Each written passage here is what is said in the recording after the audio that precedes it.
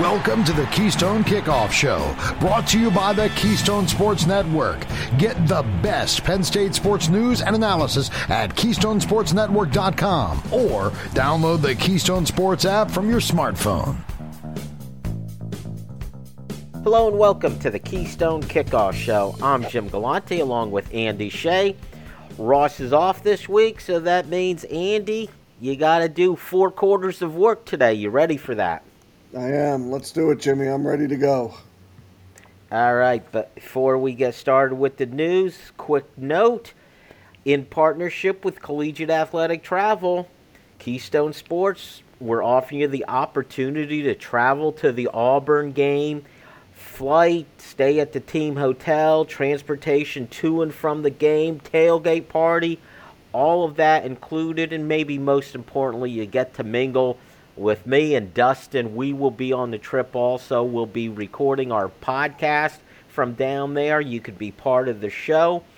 If you want more information, just head over to athletictravel.com or call 800-788-4414. A reminder, there is a deadline that's approaching. It's July 22nd. So make your plans. Get a hold of Collegiate Athletic Travel. Hopefully you could join us. It's going to be a lot of fun.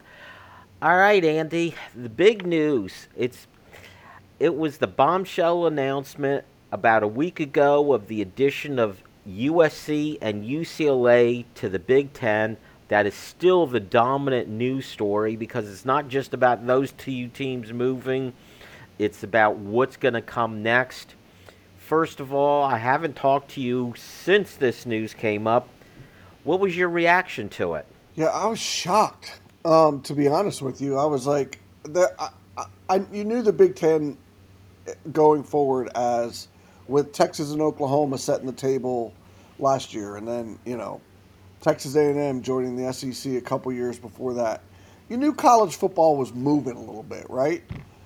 And that the Big Ten was looking or going to expand in some way, shape, or form. But USC and UCLA out of the Pac-12, 2 California schools on the West Coast. It was shocking, but it also told me that there are no boundaries. There won't be any boundaries to a degree in a few years, and who knows exactly what it's going to look like, but there are no boundaries when it comes to the conferences and the power that they wield in college football and what they're willing to do to make their conference even more powerful. So I was just like, it didn't make sense at first, but when you think about it, it now makes complete sense that it doesn't matter. Geography doesn't matter to a degree anymore. It's just all about how can you make your conference as powerful as possible in the college football playoff era. And no doubt, USC is a traditional power in college football. They have name recognition, name value. They're probably on the upswing, big hire with Lincoln Riley going there. You expect USC star to ascend. Not to mention, those 2 teams bring the Los Angeles market. That's critical. Yeah. My question is now, it's what comes next. The one obvious name for everyone is Notre Dame. Again, they have national recognition. They would bring a value to any conference they go to, except they like their independence. They like being independent, even if it costs them some money. Question is, can Notre Dame afford to stay independent? So the $64,000 question is, you're right, Jimmy, is what is Notre Dame going to do? They're ACC for all their other sports except football. They're still independent. They like their independence. They value their independence. But I'm not so sure in the next contract for the college football playoffs when the current one expires in a couple years. I'm not sure they're going to be able to sit as an independent and be considered part of the college football playoff under an expanded conference model. In other words, we're looking at maybe, is it 2, 3, 4? I don't know how many Power 5 conferences are going to be left from the 100, from the schools, but however many it is, I don't think you can be that far of an outsider as an independent. And I don't think the college football playoff has sort of given Notre Dame a break during the initial run here. But I don't think they're going to be able to give that to them going forward. And I think Notre Dame's going to have to make a decision on a conference. And the Big Ten makes sense, but what makes sense anymore, Jimmy? I mean, USC, UCLA to the Big Ten. That doesn't make quote-unquote sense, but it also makes a lot of sense. Could Notre Dame go to the SEC? They could. Could the Notre Dame go to the Big 12? If they gobble up more of the Pac-12, they could. But I think what Notre Dame does is a $64,000 question that needs to be answered sooner than later as this starts to play out in more detail over the next, 18 months. When you talk about what makes sense, USC, UCLA, from the Big Ten's perspective, it makes a lot of sense. Los Angeles, huge market. USC, UCLA, two real good brands. They will bring value to the Big Ten. Notre Dame, again, for the Big Ten, makes a lot of sense. Makes sense to anyone because Notre Dame would bring value wherever they go. What I don't understand is how Notre Dame... I think it's logical for Notre Dame to go to the Big Ten. It makes geographic sense. It makes financial sense for them. They have many rivals already in the Big Ten. And as you pointed out, with the playoffs. So I don't understand that there's an alternate decision for Notre Dame that makes any sense. I never understood why Notre Dame got a free pass in this first round of the college football playoffs, right? Like the college football playoff let Notre Dame dictate to them that we are not going to join a conference. Now, this wasn't conference tied, right? The college football playoffs in the initial run here has not been conference tied in terms of, what any parameters for being a conference champion or anything like that. So that was, I think that was done in the initial run to sort of, they're looking for the best teams. It's only 4 and they kind of appease Notre Dame to a degree. But I don't think in the super conference model, however it looks and expands, because let's face it, it's not going to be 4 teams, I don't think, in the next round of the playoffs after this contract expires. If it is, then I think the college football playoff has made a huge mistake. Because the conferences are telling them, we're going to a super conference model. We are going super conference model. You guys need to keep up as the college football playoff. So I think Notre Dame has to join a conference. I just think for football, they have to pick one and join one. And they need to pick it sooner than later to let the power conferences. Because if you think about it, Jimmy, the SEC, while all this has been going down, right, all this spring as there's been chatter about schools and stuff, who's been sitting there you haven't heard squadouche from the SEC, right? The SEC is just laying in the weeds, just being quiet, waiting to gobble up whatever they want to gobble up after the dust settles. They'll be like, okay, once the dust settles and all this craziness happens, what are we going to do? They're the alpha dog. They're going to decide where they want to go. Andy, you mentioned, the mega conferences. There seems to be this narrative now being built. The SEC, the Big Ten, will be the 2 mega conferences. They won't be finished until they have, say, like 24 teams each, and they can have their own separate playoffs. And I get the value of that. I do. But, as you said, the Southeast Conference isn't saying anything. Obviously, the Big Ten wants Notre Dame, and they're waiting on that before they do anything else. Correct. But Notre Dame makes sense financially, just like USC and UCLA did. I don't think there's a lot of other teams that on their own coming into, whether it's the Southeast Conference or the Big Ten, actually make financial sense. What you got to understand is you add another team, that's another team taking, a bite of the pie. You have to split it another way. So unless they can bring as much value as their slice of the pie, which Notre Dame does, USC and UCLA do, but there aren't any, I don't know of any other schools that definitely bring that value. Is it possible that these 2 conferences will kind of stay where they are right now? I see that. I see that as highly unlikely because I don't. I say that. I'm just guessing here because who knows what the heck's going to happen.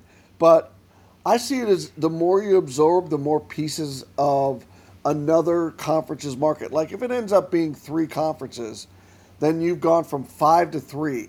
The money's kind of still the same. It's all about the markets that you get, but in terms of marquee markets, there's not many of them left. So you have a very valid point, but I could see a Big Ten and an SEC in the 20s. I could see them at 20 or larger. I really could. I could see 3 conferences, maybe 3. 4 possibly because the ACC has some media rights issues, but I don't know how far this goes. I just know that the NCAA completely no longer has any say in college football because the conferences are just actually flexing their muscles a little bit more and taking over institutional control of college football, as they should, as they always have done. What I see, though, is a lot of schools overvaluing their own attraction or their own value. So when you look at it, like Oregon and Washington think they should be taken into the Big Ten. I'm not convinced they have the dollar value. The only way this works, the mega conferences, is with, the playoff. Would the world accept a mega Southeast Conference and a mega Big Ten, those 2 teams essentially acting like NFL conferences, AFC, NFC, with their own playoffs, and then eventually a championship game? Would the public accept that as your national champion? I don't think the NFL model that you mentioned, Jimmy, I don't think the AFC, NFC, NFL model is a really bad idea for college football as well, just with, 2 power conference. But they have so many FBS schools. It's the Cincinnati question. What about all the other schools? Do they have a chance at the college football? The power conferences, the SEC and the Big Ten, are making the move to eliminate everybody else from college football playoffs. It's whether or not what the college football playoffs does and how much they expand going forward that makes a big, big difference for me. All right, Andy, that's it for now, but I'm sure we will be talking about this more as the summer goes on. That's it for quarter number 1. Quarter number 2, we are going to get back to our positional evaluation. Stay tuned for that. This is Jen from Collegiate Athletic Travel. We've been offering travel to the biggest Penn State games for over 50 years. This fall, we continue that tradition in partnership with Keystone Sports Network with a trip to the Penn State-Auburn game.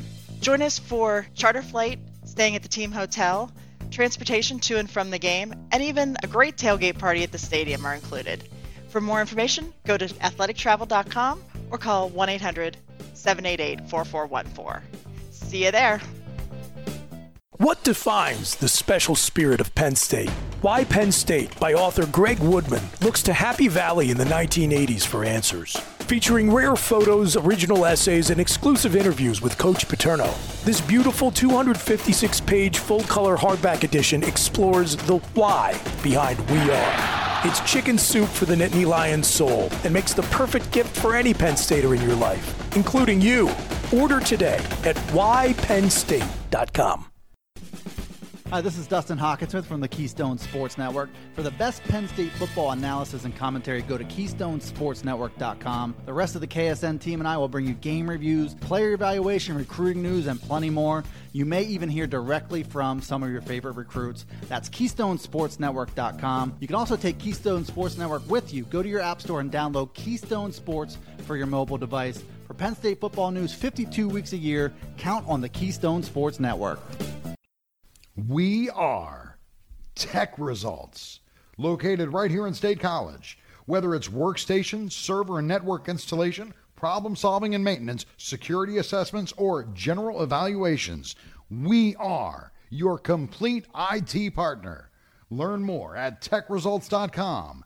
That's TEKresults.com. Or call us at 814-206-0000.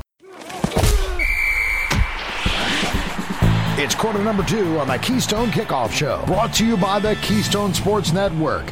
Get the best Penn State sports news and analysis at KeystoneSportsNetwork.com or download the Keystone Sports app from your smartphone. And welcome back to the Keystone Kickoff Show. I'm Jim Galante. It's quarter number 2. With me is Andrew P. Shea, sitting in for Ross this week, who is off. We always like to say he's off on assignment, Andy. How's that?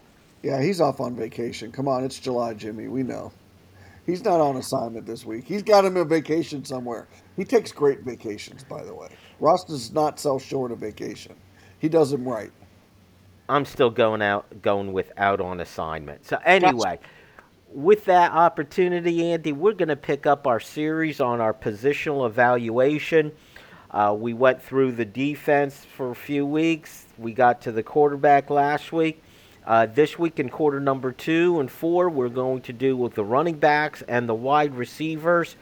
So let's hit the running backs. Andy, let's start with this. There was one desertion, one transfer, that was Noah Kane.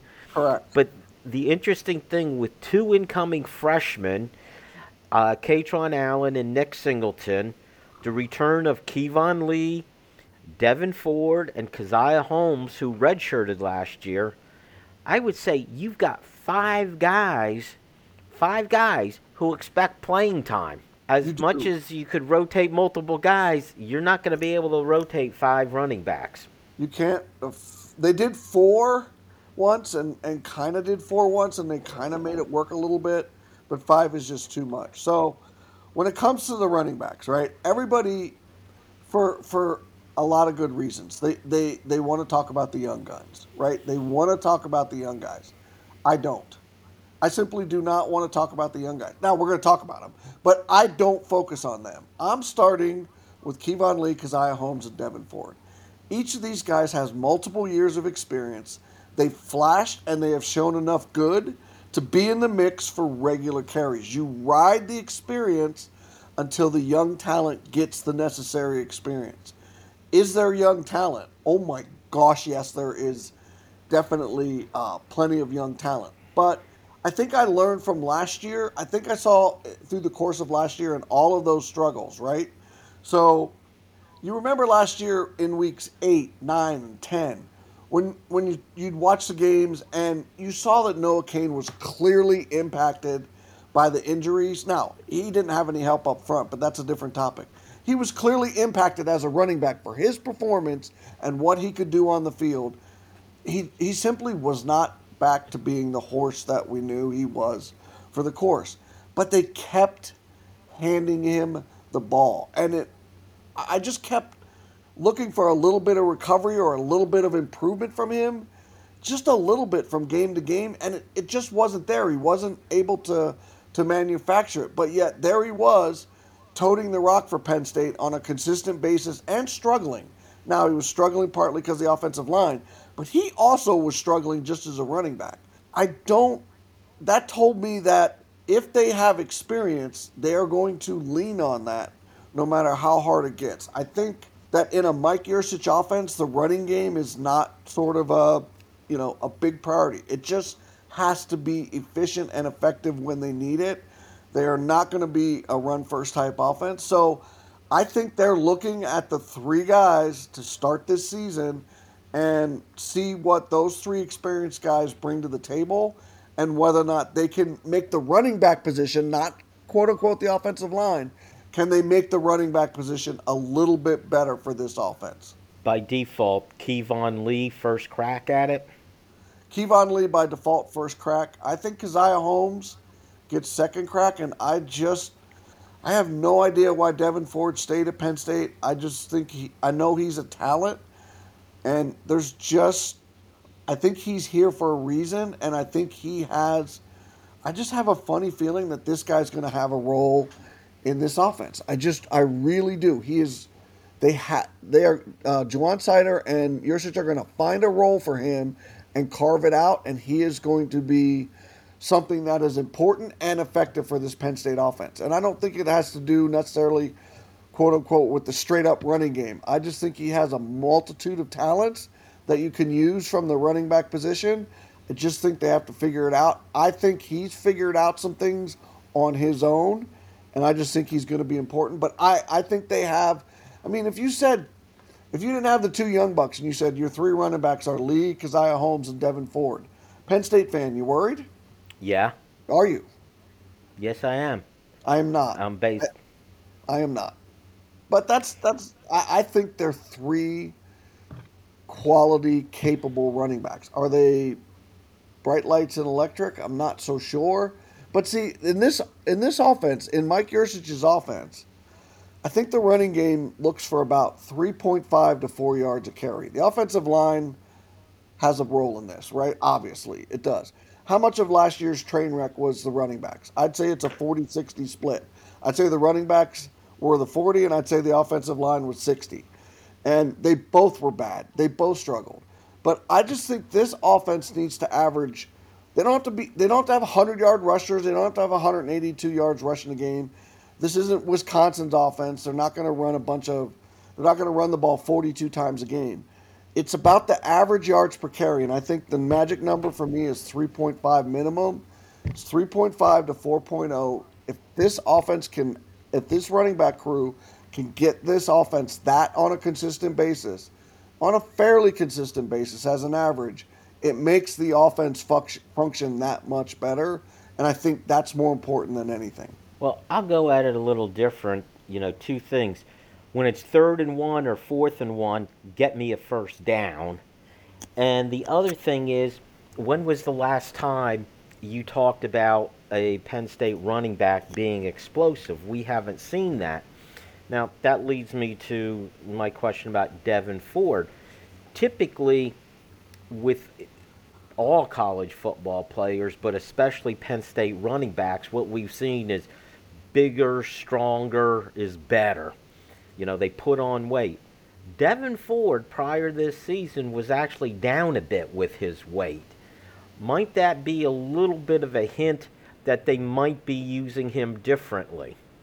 To me, it 100% is, because we got to look. When Noah Cain got hurt in 2021, Devin Ford was made the RB1, right? Like, he was given the RB1 carries when Noah Cain got hurt in that Indiana game. And it was not good. It's just he's not capable in Penn State's offense of being a RB1 carry guy. He just wasn't. He can't get the yards between the tackles. He's not big and physical enough to pound his way through. But he has athleticism, speed, and open field speed, and the ability to make guys miss on the second level. I think they find a way to use those skills. They are much better. And I clearly think him losing weight means that he is not going to be in the mix. It's Keziah Holmes and Kevon Lee and the two young guys. I don't discard them in any way, shape, or form. Those are the guys that are all going to be in the mix for the RB1 carries. But I do feel strongly that there's a role for Devin Ford that Mike Yurcich is going to carve out. I really do. And maybe it's that third down back, that back out of the backfield who could catch the ball. That might be a role for Devin Ford. Let's talk about the two young guys. Kaytron Allen, Nick Singleton, I think would be singing the praises of Kaytron Allen if it wasn't for the fact that Nick Singleton is on this team. Let's start with Singleton. I'm assuming he's got to, at the very least from the beginning, be part of the rotation. How does the team ease him in? And I'm assuming that they just don't throw him in as lead running back game one, but how do they ease him in? I think he's going to get. I think you run him in on second down. I think you run him in on third down. I think he's going to get some carries. He's everything that Kaytron Allen has. Like, Kaytron Allen's really good. Nick Singleton has everything that Kaytron Allen has, and one step more on every of all of the measurables you look for in a running back. He's just simply has more tools in his tool chest than Kaytron Allen.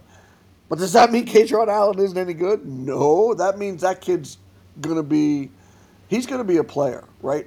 Nick Singleton has the capability of being elite. I mean, he's big, he's strong, he's physical, he's fast, he's elusive. He takes on tacklers. He's got a magnificent stiff arm. He beats you to the corner. He can, pound a linebacker and go head on head with him and drive through him. He is such a unique talent. He catches the ball well out of the backfield. He is such a unique talent that I don't think they're going to, because you're only going to get him for 3 years. You got to get him on the field. I think they need to find a way to use him, but I don't think you're going to go to Purdue and see him getting 17 carries in the Purdue game. But his number for me is I'd like to see him get, in the first month, I'd like to see him get 5 to 8 touches of some kind a game and see what he can do over the course of a month. That is a number for me, and I think they're going to rotate 4 running backs. I think they're going to carve out a role for Devin Ford, and I think the 2 young guys and Keziah Holmes and Kevon Lee, I think those 4 running backs are going to spend the first month dogfighting for the RB1 carries when Penn State hits the second level of its schedule. What surprised me and impressed me with Kaytron Allen is we were sold that this guy was a 3 yards in a cloud of dust kind of running back. And I was really surprised, pleasantly surprised. It looked like he has a pretty nice burst. He's got a short burst, right? By the way, he still is your banging 3 yards in a cloud of dust guy. He reminds me of early Noah Cain with that short burst. Like Noah Cain didn't have a long burst. Noah Cain had a short burst that if the hole was there and he could get to the second level, he went flying through the hole. That's Kaytron Allen. Nick Singleton can do that as well. He's just faster. And he can also work on the edges and on the outside. But I think Kaytron Allen still fits that role as 3 yards in a cloud of dust. But I also think he brings more to the table. He has that lean. You know that lean, Jimmy? We love that lean, right? That falling forward, turning a 1.5 yard carry into 2.5 or 3. He has that kind of lean that I really, really, really like. He's physical and he's faster than you think, and he will find a role on this team. I really believe that in 2022. It's going to be fascinating to watch Andy early on because, like I started the segment with, there's 5 guys who expect to get carries this year. Somebody's going to be disappointed among that group. Andy, that is it for quarter number 2. Stick around. Quarter number 3. That's right. We're going to ask Andy this week. Stay tuned. This is Jen from Collegiate Athletic Travel. We've been offering travel to the biggest Penn State games for over 50 years. This fall, we continue that tradition in partnership with Keystone Sports Network with a trip to the Penn State-Auburn game. Join us for charter flight, staying at the team hotel, transportation to and from the game, and even a great tailgate party at the stadium are included. For more information, go to athletictravel.com or call 1-800-788-4414. See you there. In his book, Why Penn State, author Greg Woodman takes readers on a trip back in time to Happy Valley in the 1980s, a unique era of gridiron success and rapid expansion that gave our university its modern identity. Whether you're traveling down memory lane or discovering Old State's past for the first time, this compilation of rare photos, original essays, and exclusive interviews helps you explore the why behind We Are. Start your journey today. Order online at whypennstate.com. Hi, this is Dustin Hawkinsmith from the Keystone Sports Network. For the best Penn State football analysis and commentary, go to KeystoneSportsNetwork.com. The rest of the KSN team and I will bring you game reviews, player evaluation, recruiting news, and plenty more. You may even hear directly from some of your favorite recruits. That's KeystoneSportsNetwork.com. You can also take Keystone Sports Network with you. Go to your app store and download Keystone Sports for your mobile device. For Penn State football news 52 weeks a year, count on the Keystone Sports Network. We are Tech Results. Located right here in State College, we specialize in providing assistance with many third-party software suites. Our clients include doctors' offices, lawyers, construction companies, and even hairdressers. We provide help with their industry-specific software. Learn more at techresults.com. That's TEK results.com. Or give us a call at 814-206-0000. Let's get back to the action on the Keystone Kickoff Show. Brought to you by the Keystone Sports Network. Get the best Penn State sports news and analysis at KeystonesportsNetwork.com or download the Keystone Sports app from your smartphone. Welcome back to the Keystone Kickoff Show. I'm Jim Galante. I'm with Andrew P. Shea. Normally, this is time for Ask Ross. Ross is out, so we're going to ask Andy this week. This is where we'll take your questions, and then the best question wins the KSN Polo. If you want to submit your question, really easy. Just download our app, Keystone Sports, and you'll see the Ask Ross button there.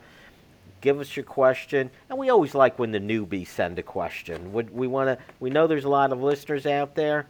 This is your chance during the off season to get your question asked. Andy, are you ready, sir?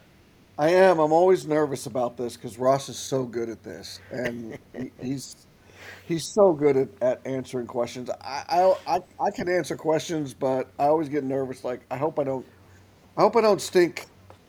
You'll do fine. And Ross's weakness is oftentimes we only get through one or two questions Correct. with Ross. So we'll see if we could beat that. Let's start with Tom and Tunkhannock. Tom starts by quoting Matt Millen was interviewed, and this was a quote from that interview. Matt Millen was talking about Penn State's offensive line. He says, "They're not physical. They just walk up to you. When you watch film, even the TV copy, just watch how much movement they get. Nobody's low. Nobody comes off the ball. Nobody rolls their hips. They go up and run into a guy and hold on to him." That was the Matt Millen quote. Is Troutman's teaching of his technique going to work? I remember, Ross, you saying his methods were much different than the previous offensive line. I'll change this into just the general question, Andy. Offensive line and Coach Troutwine, you expecting better from them? So setting the bar low, I think Phil, he coaches differently. Ross is correct. It is a different approach. It is more about angles and cohesiveness instead of blunt trauma. Matt Millen is 100% right. What bothers me about the offensive line is that part. So Matt likes the physical part. So he doesn't like that they're not physical. That doesn't bother me so much as the inability to recognize what's in front of them. That sort of bothers me more than anything. They get stunted on. They get straight up beat. They're slow to recognize changes on the defense. They don't adjust well on the fly. And last year, as the quarters wore on in a game, they just continued to get pistol whipped on a more consistent basis as the game went along.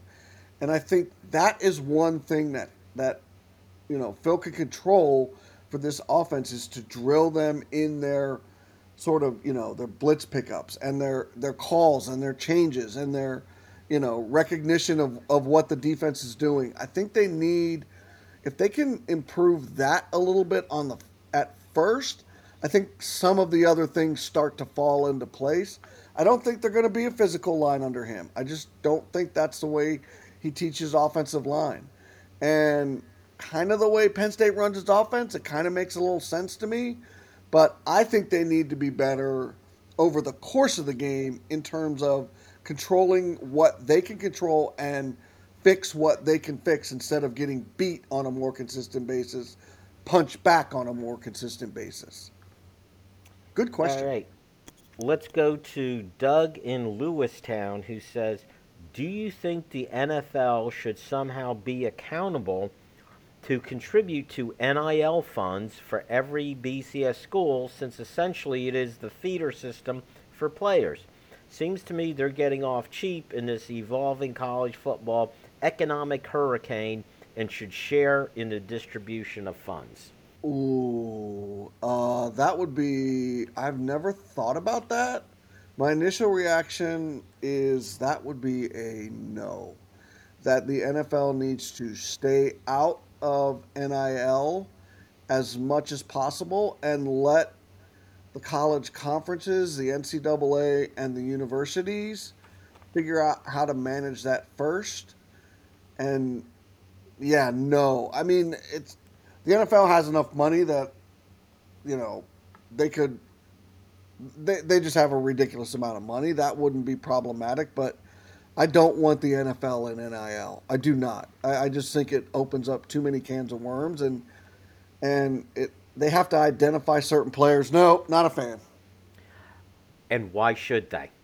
Why Right, should right.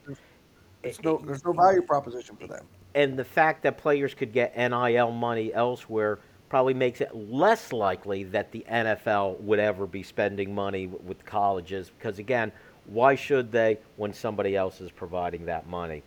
Let's go to Joe in Scranton who says, Ross, you stated on one show that replacements on the offensive line for Miranda, Wilson, and Walker will be at least as good as they were. That's not saying much. Wilson and Miranda were mediocre, and Walker's effort was horrible. Might we be in trouble again with the offensive line? I'm going to add something in here real quick, Andy. I've been one who has said I think it's possible for the offensive line to be better at every single position, all 5 positions this year. So I'll take the heat for this one if Joe thinks we've been saying that. What do you think? Yeah, I'm with Ross on this one. I don't I struggle to see on a consistent basis how they're going to be any better simply because the line last year had all the experience and they had talent. They had everything you would want in a veteran offensive line, and they were an utter and absolute train wreck. So the players bear some responsibility in that, but the coaching staff also bears a lot of responsibility for that as well. So if you had everything, a lot of the ingredients you want to have a potentially difference-making and veteran offensive line, and it becomes an absolute dumpster fire, what's to say inserting 3 new players is going to be any different? Do I think they could be a little bit better? Possibly. Do I expect them to be better? I do not. I just think they can't be part of the problem. They just have to be a little more of a part of the solution. They have enough running backs, quarterbacks, and skill position guys and tight ends to sort of make this offense go. Just kind of don't be part of the problem, and that would be enough. Well, I'll take the other side. I'll take the glass half full here, Andy, in that I don't think Rasheed Walker had a great year last year. Not sure that means anything as far as his NFL career. I would have thought Landon Tengwall showed enough that he could have been the left tackle. The fact that the team says we've got this guy Fashanu who we are going to plug in as the left tackle, that tells me they're even more confident in him, have seen enough. I think they'll be better there. I think Tangwall at left guard will be better than what they had previously. I think with Eric Wilson and Mike Miranda in the middle there, the fact that they moved Juice Scruggs to center even last year told you they probably weren't happy with Miranda as center. So I think you're going to be better there. I think they have a couple options. Sal Wormley, Hunter Norzad coming in as a transfer at right guard. I think they have a chance to be better there. And Caden Wallace at right tackle, he's the one position that's remaining essentially from the start of last year. He didn't have a great year last year. He has the tools to be better. Will he? Not sure. But that's why I said I think there's potential to be better at all 5 positions. Let's get to Steve in Columbia, who says, Ross, you and Jim discussed recently the NIL deal for Nick Singleton. Glad it worked out. However, if I'm P.J. Mustipher or any of the other 3rd or 4th year players who's busted his butt for all these years, don't you think it's a real possibility to cause locker room issues? P.J. might think, hey, I've given my all, and this kid who just showed up gets the paycheck. Where's my money? particularly an issue if the new kid doesn't pan out, even though I surely hope he does. So that would be a hard no. And I'm gonna explain. I'll tell you why. From having spent so many years and covering football at all levels, and knowing several NFL players really intimately and closely, current players and former players, they don't marginalize their own income or what somebody else is getting. That doesn't bother them. Most of them are like, good for that, good for him, good for him. I'm glad for him. That generally is the locker room mantra. Like you know what? Good for him. Get you some. Take care of your family. Good for you. Nick Singleton, PJ Musselfer saying, Nick Singleton, good for you. I got to figure out how I can get a piece of that pie on my own. But I'm not. I don't think that causes any locker room problems at all. Not in any way, shape, or form. Because generally speaking, players are happy for other players who get what they have coming to them. They are not inherently jealous over the pool of money. They just have to figure out and maybe work harder and do a little bit more to get their share of the pie. But money-wise, there is not a lot of jealousy in locker rooms. And you would think there could be, but there is not. I have intimately talked about that with guys, and they're like, yeah, no, that doesn't bother me at all. Well, the interesting thing, though, Andy, is you're talking about NFL players, professionals who know it's a business. These are much younger, more inexperienced people, inexperienced in life matters. So might this be a bit different than the NFL? I do not think so. I honestly do not, because the NIL it's kind of a broad scape that it's up to you to figure it out on your own and get your own piece of the pie. I really can't see how, in the example that was given, that PJ would be upset, especially being a D tackle as compared to a running back. I just got to figure out how to get mine as a D tackle. That's his job. It's not his job to, compare himself to Nick Singleton. So I really honestly don't see that as a locker room issue. I really honestly don't, because each player has the same opportunity. Now, do they really? No. But inherently, each player has the same opportunity to get some of theirs. It will be interesting to see how it plays out. I do agree with you. I think the players more often will be happy for their teammates rather than, jealous on these issues. But we shall see. That's it for quarter number 3. We'll name our winner in quarter number 4. Stay tuned. This is Jen from Collegiate Athletic Travel. We've been offering travel to the biggest Penn State games for over 50 years. This fall, we continue that tradition in partnership with Keystone Sports Network with a trip to the Penn State-Auburn game. Join us for charter flight, staying at the team hotel, transportation to and from the game, and even a great tailgate party at the stadium are included. For more information, go to athletictravel.com or call 1-800-788-4414. See you there. What defines the special spirit of Penn State?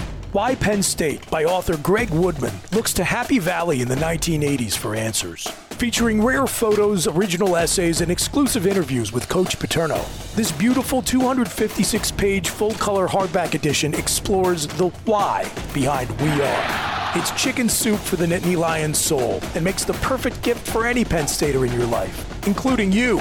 Order today at whypennstate.com.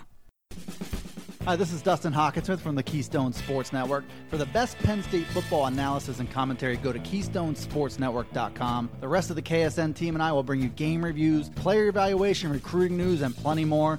You may even hear directly from some of your favorite recruits. That's KeystoneSportsNetwork.com. You can also take Keystone Sports Network with you. Go to your app store and download Keystone Sports for your mobile device. For Penn State football news 52 weeks a year, count on the Keystone Sports Network. We are Tech Results, located right here in State College. Whether it's workstation, server and network installation, problem solving and maintenance, security assessments, or general evaluations, we are your complete IT partner. Learn more at techresults.com. That's TEKresults.com. Or call us at 814-206-0000. We headed to the home stretch in quarter number 4 on the Keystone Kickoff Show. Brought to you by the Keystone Sports Network.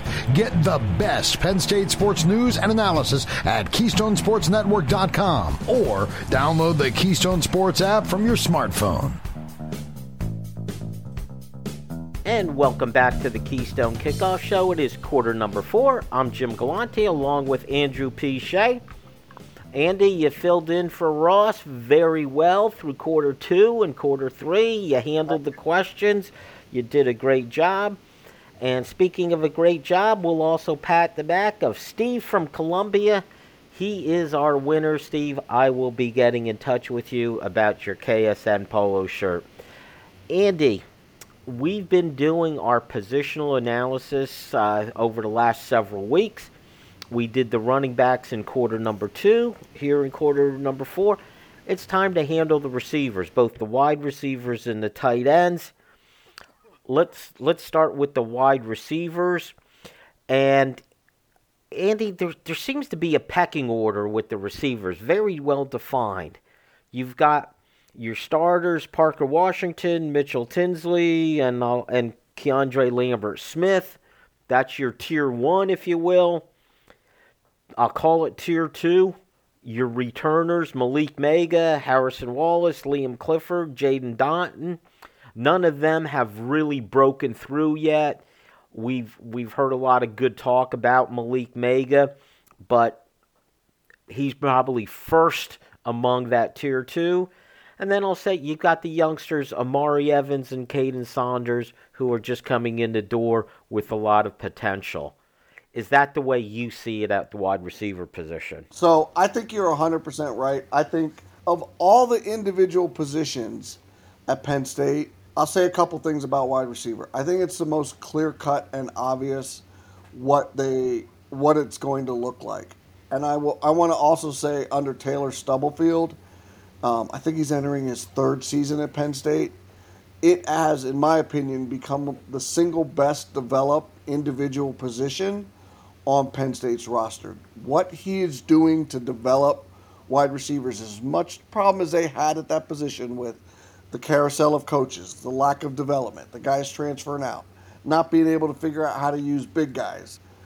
I think the development of this position from top to the middle to the bottom under Taylor Stubblefield has been absolutely high-end and first class. It is a big reason why this offense has remained powerful. I think you're going to see 4 guys catching the ball. I think, and I look at this and I go, okay, Parker Washington and Keandre Lambert-Smith. They're the guys I look at first, right? I looked at that. Think of them and what they had to play in 2020. They were forced onto the field, right?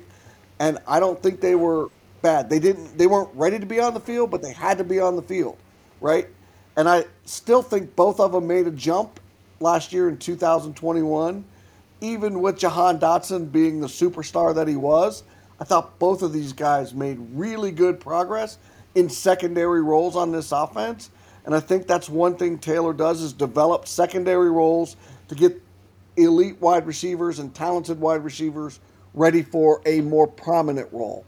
And I fully expect another jump from those 2 guys in 2022 because it's been proven that the formula and the coaching, the way they build wide receivers under Taylor, it works. So I think Mitchell Tinsley is an interesting prospect to me. Brings a lot of numbers. You think like, oh my gosh, is this guy going to be a 1,000-yard receiver? The answer to that is probably no, because the offense was built for him at Western Kentucky. And they had a fringe NFL talent at quarterback, and they threw the ball to him a ton. But he is a unique talent that fits this offense. And I think your 4th wide receiver in any way, shape, or form is Malik. I think Malik, if somebody got injured or had to go down, or they needed somebody to replace a starter for a couple games, I don't think he has a problem doing that. I think those are your 4 wide receivers. I don't think you have to try and mix young guys in any way, shape, or form. I really don't. I think this position is very clear-cut and obvious, and I think Penn State is in great shape at the wide receiver position. They really are. And for this offense, I expect all 4 of those guys to have really, really good seasons this year. And Malik Mega offers something that the rest don't have. He's 6'4". Correct. That makes him unique. Which of the other guys, and again, I separated them, Harrison, Wallace, Clifford, and Daughton, they're the returning players. They have a little bit of experience. Amari Evans, Caden Saunders, they're the new guys. They're the freshmen. Who among these guys is going to step up? You know there will be somebody who does. Who do you like among that group? So I like Wallace. I haven't seen enough. I think Caden Saunders is a special talent, but I think you need to see that on a Big Ten field. I think one of those two, it's either Saunders or Wallace, in my opinion, for the fifth and sixth guys that you might see. And injuries are a part of the game. I mean, if they had to turn to a fifth or sixth receiver, which one would they turn to first to grab the main bar of the snaps? I think it's one of those two guys, to be honest with you. And the one thing, and we've seen it, as you alluded to, because we've seen the true freshmen step up and actually play at this position, the further away from the ball you are, Yep. the more likely you could have somebody step in as the youngster and play, correct? That is 100% accurate. The further you are away from the football, the more opportunity you have to play as a young player. I 300% agree with that. But I just think Penn State has so much developed and seasoned talent at the wide receiver position. Barring injuries, they don't need to employ that. In 2020, they had to employ that. It was an absolute, utter mess at the wide receiver position. And that was Taylor's first year. Since then, man, boy, has he developed this wide receiver position. He developed those guys that year. Those two young guys should not have been on the field, right? We knew that. You could see that. And you're like, yeah, those guys really shouldn't be on the field. But, man, they are really doing what little they can and making the best out of a bad situation. There's a lot to be said for that, Jimmy. There really, really is. And, a lot of congratulations should go to Stubblefield. Also, that year, it was the position that we were all most concerned about.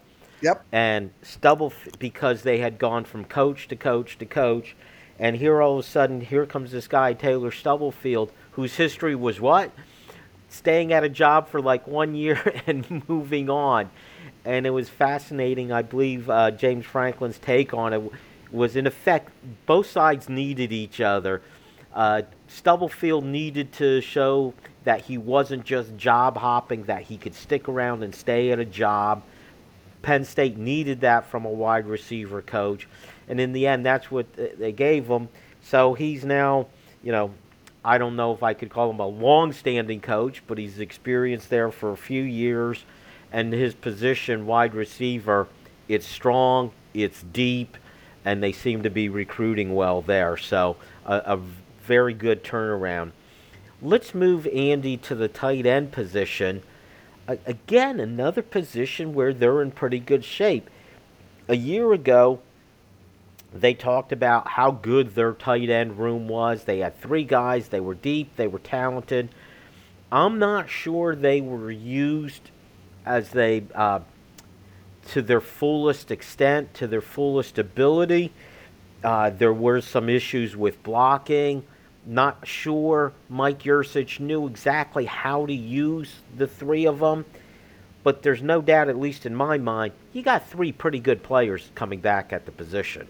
Yeah, I like this trio, and I say that because I really believe one is going to emerge as a weapon for Sean Clifford in this offense. I really do. There were times during the Pat Freiermuth years that Penn State probably relied on him a little too much. He delivered, but I agree with you. I thought last year the tight end was a bit underutilized. Now, it followed the theme of if you lined up near the football on the offensive line that you struggled blocking. But I think Brenton Strange emerged as like the primary tight end because he's the best pure blocker of the group. He's a bit undersized overall, but he has some athleticism and he can use it in space. But I don't think he's your breakout candidate, but I think he's your smartest, safe option in a large number of snaps for your offense because I believe he is he's the best blocker. Tyler Warren made the most improvement as a blocker last year. That guy was starting to emerge as a beast. I mean, he can do it all in the blocking game. He can take a linebacker and set the edge. He can run a defensive end through the middle. He has some athleticism and dangerous. They use him as quarterback. They use him as a running back. But he made the most improvement as a blocker. The third tight end, Tyler Johnson, he's the best pure talent, in my opinion, on the roster as a tight end. He has size, range, speed, athleticism. His long-term upside is absolutely through the roof, but his blocking is just not really good. I honestly think you can use him and go with 4 wide receivers and flex him out into space and kind of eliminate his need to block and use the skills that he has, but he's a willing blocker, right? Like, he wants to be better at it, and he works at it. You can tell. He's willing, but he's just not skilled enough to do it well. So I think that's the one thing is how do you mix and match these? It's the biggest question mark for Yurcich this offseason is how to figure out to make the tight ends a more relevant part of this offense because he has plenty of options. I look at Brenton Strange as the high floor guy, but the high ceiling guys are Theo Johnson, who has all those tools, and Tyler Warren, who played quarterback in high school, so it's a case of probably still learning the position. I think Tyler Warren may have the biggest upside of the group. I think Theo Johnson has a bigger upside for this group of the three. I think he has the most pure upside, but if you can't trust him to block, then you can't put him on the field as much on a consistent basis. So in that, I say Tyler Warren is your guy. All right, Andy, that is going to have to be it for our show. You did a great job, my friend, filling in for Ross Tucker, filling those big shoes, and doing a great job. That is it, though, for the show. Thank you all for listening. Make sure you join us next time on the Keystone Kickoff Show. This is Jen from Collegiate Athletic Travel. We've been offering travel to the biggest Penn State games for over 50 years. This fall, we continue that tradition in partnership with Keystone Sports Network with a trip to the Penn State-Auburn game. Join us for charter flight, staying at the team hotel, transportation to and from the game, and even a great tailgate party at the stadium are included. For more information, go to athletictravel.com or call 1-800-788-4414. See you there. In his book, Why Penn State, author Greg Woodman takes readers on a trip back in time to Happy Valley in the 1980s, a unique era of gridiron success and rapid expansion that gave our university its modern identity. Whether you're traveling down memory lane or discovering Old State's past for the first time, this compilation of rare photos, original essays, and exclusive interviews helps you explore the why behind We Are. Start your journey today. Order online at whypennstate.com. Hi, this is Dustin Hawkinsmith from the Keystone Sports Network. For the best Penn State football analysis and commentary, go to KeystoneSportsNetwork.com. The rest of the KSN team and I will bring you game reviews, player evaluation, recruiting news, and plenty more. You may even hear directly from some of your favorite recruits. That's KeystoneSportsNetwork.com. You can also take Keystone Sports Network with you. Go to your app store and download Keystone Sports for your mobile device. For Penn State football news 52 weeks a year, count on the Keystone Sports Network. We are Tech Results. Located right here in State College, we specialize in providing assistance with many third-party software suites. Our clients include doctors' offices, lawyers, construction companies, and even hairdressers. We provide help with their industry-specific software. Learn more at techresults.com. That's TEK results.com. Or give us a call at 814-206-0000.